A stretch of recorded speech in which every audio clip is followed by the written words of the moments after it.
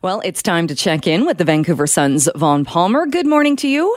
Good morning, Jill. How are you today? Very well. How about yourself? Oh, I'm okay. I am starting to feel like I'm inhabiting two parallel universes, though.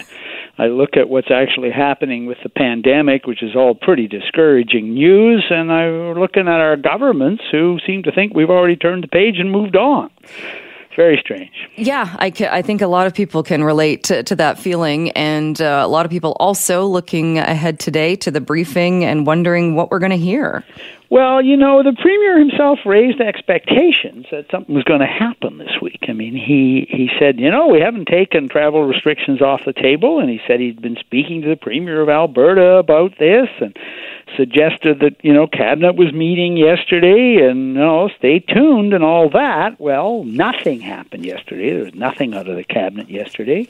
And we're now told, no, today is just going to be an update on the modeling, and they're probably going to extend the restrictions on indoor dining and so forth. But we already have those. It's just a question of whether or not they're going to be extended. So, I'm kind of going, the Premier keeps doing this. He sort of walks it up to the brink that, we're not out of the woods yet. We got to do more. But then he falls back on his own political agenda. We've got a budget coming next week. We've got a throne speech. He says we're doing better than most other places. It's clear he wants to turn the page, even though you follow the pandemic news, vaccine shortages, ERs being overwhelmed, doctors warning about, critical care in the ICU. We haven't moved on. So it's as I said, you get this feeling that there's two universes here side by side, and they're not exactly on the same agenda. Yeah, and you've written about this as well. The Premier talking a bit about how he's being overwhelmed with people suggesting they should be higher up on the list of getting that vaccine. Yeah, I mean,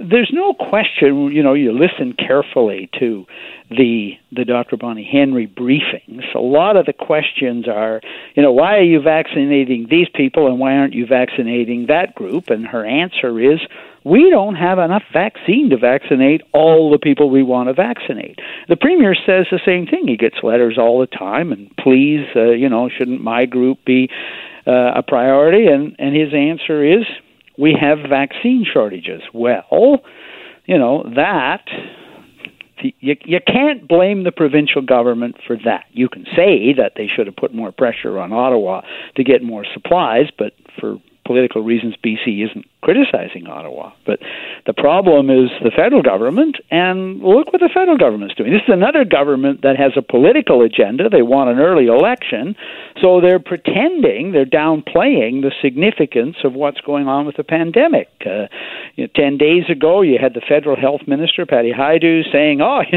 we've sent out 10 million doses of vaccine. It's those provinces. They're just not delivering it to people's arms. Trudeau saying he has no apologies for what's gone on with the vaccine.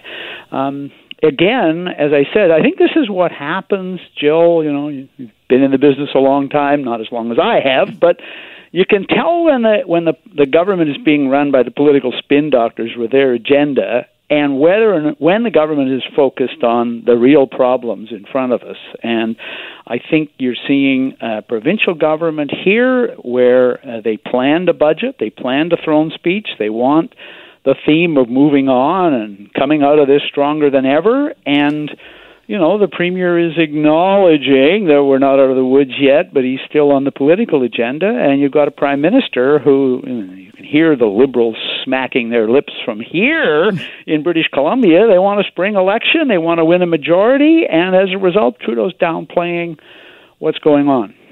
Yeah, and when you talk about the parallel universe, you're absolutely right. Here we are, we can't go into a restaurant and sit in a restaurant and we're being told, don't leave your community, don't get in your car and get on a highway, but also we've turned the corner and we've made all of this progress. It doesn't make sense. Yeah, and how do you feel if you're one of these restaurants that's at the brink or headed over it? Your business is being squeezed. Your employees are again on layoff notice. Even if you're able to do takeout and you put in a patio, you're struggling. And the Premier says, well, we're looking at travel restrictions, and then he doesn't do anything. He's not willing to even suggest to BC Ferries that we've got a long weekend coming up in May. Let's not put on extra sailings in May. In fact, let's tell people there won't be extra sailings. There will only be dedicated space on the ferries for essential travel, for truck deliveries to the island and so forth, people who have medical reasons for travel. There's not going to be extra space for people who want to take a vacation. They won't even do that. Federally, the one that really knocked me over federally is they have waived the travel restrictions on flights from Brazil. Now, it's been widely reported all over the world that British Columbia has more cases of the P1 variant, the one that was originally identified in Brazil. BC has more cases of that than any place in the world other than Brazil. It was in the UK Guardian on the weekend. But the news doesn't seem to have gotten through to Ottawa. I know it's a long way away, but we do have modern communications, One assumes they have access to the internet down there. So why the hell are they waiving the travel restrictions on flights from Brazil when they should be seriously screening? Okay, you could say, well, the horse is out of the barn door, the door's flapping widely, we've already got the Brazil variant here, so what could possibly go wrong? But it still says to me, again, the political people are calling the shots in Ottawa, not the people who are trying to manage the pandemic.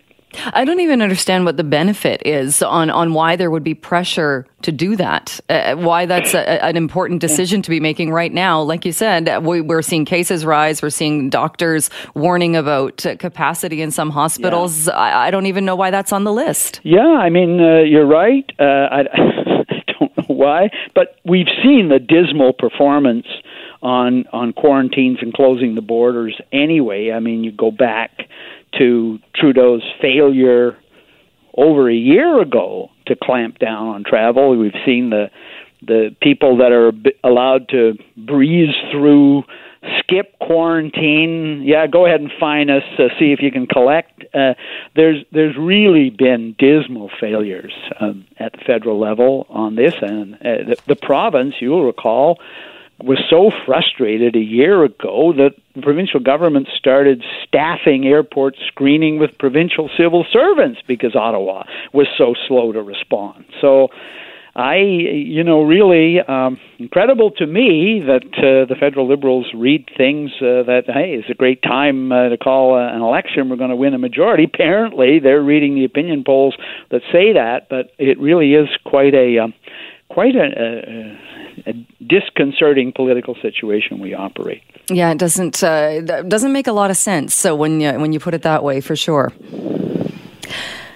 Let's leave it at that point for today, Vaughn, and we will talk again tomorrow. My guess is, well, who knows what we're going to find out this afternoon from the modeling numbers. Right. Yeah, we're getting modeling this afternoon, which may confirm some of the concerns we've heard. I notice the doctor in Fraser Health, Dr. Victoria Lee, is saying that Fraser Health is now in a worse situation than it was at the peak of the second wave. Well, our government has been in denial that there even was a third wave for weeks. So we're now into a real third wave that's worse than the second. All right. On that note, thank you so much, and we'll talk to you tomorrow. Bye-bye, Jill. That is Vaughn Palmer with the Vancouver Sun. And again, that briefing with the modeling numbers happening this afternoon, that will be live here on CKNW.